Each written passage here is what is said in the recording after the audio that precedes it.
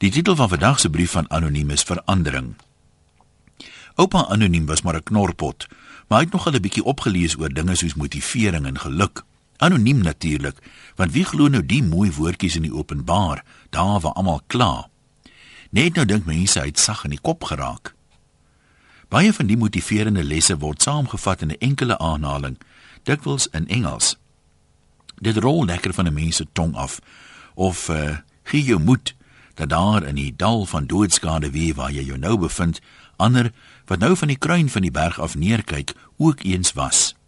2 sulke aanhalings het oom Anoniem se hele lewe verander, of want ten minste die tweede deel daarvan. Hy en die tannie was gereeld haaks en na bewering het oompie 2 aanhalings raak gelees, wat hom nou finaal het besluit het om 'n prokureur te gaan sien.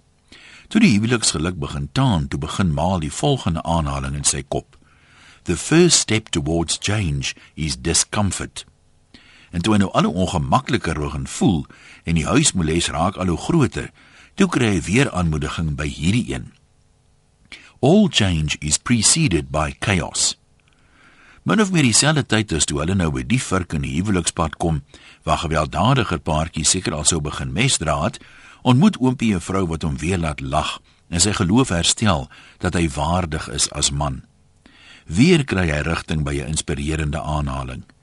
Those who move ahead in life embrace change.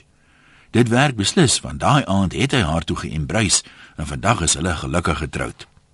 Op hulle witbrood doen hulle Nature's Valley aan die voet van die Bloukraanspas naby Keurboomsrivier. En as jy ooit daar kom, lees bietjie daar van die interessante inligting oor die streek. In 1869 was daar 'n brand wat gewoed het vanaf Swellendam se omgewing tot anderkant Nature's Valley. En as jy nou vandag met die N2 van die Kaapse kant af daar verbyry, dan gaan jy Heidelberg, Riversdal, Albertinia, Mosselbaai, George, Nysna en Plettenberg Baai verby op pad na Nature's Valley toe. So dis 'n reuse stuk aarde. Die omvang van so 'n brand is eintlik moeilik om jouself in te dink. Dis tragies genoeg as 'n mens se huis afbrand, maar as jou hele streek afbrand.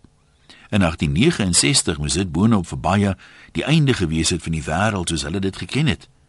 Praat van die grootste verandering denkbaar. En vandag blom die streek. Daar is altyd hoop.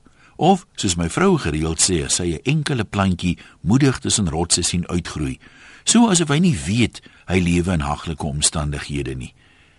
Life will always prevail. Is waar, al lyk dit dalk nie nou so nie. Groete van oor tot oor, Anoniem.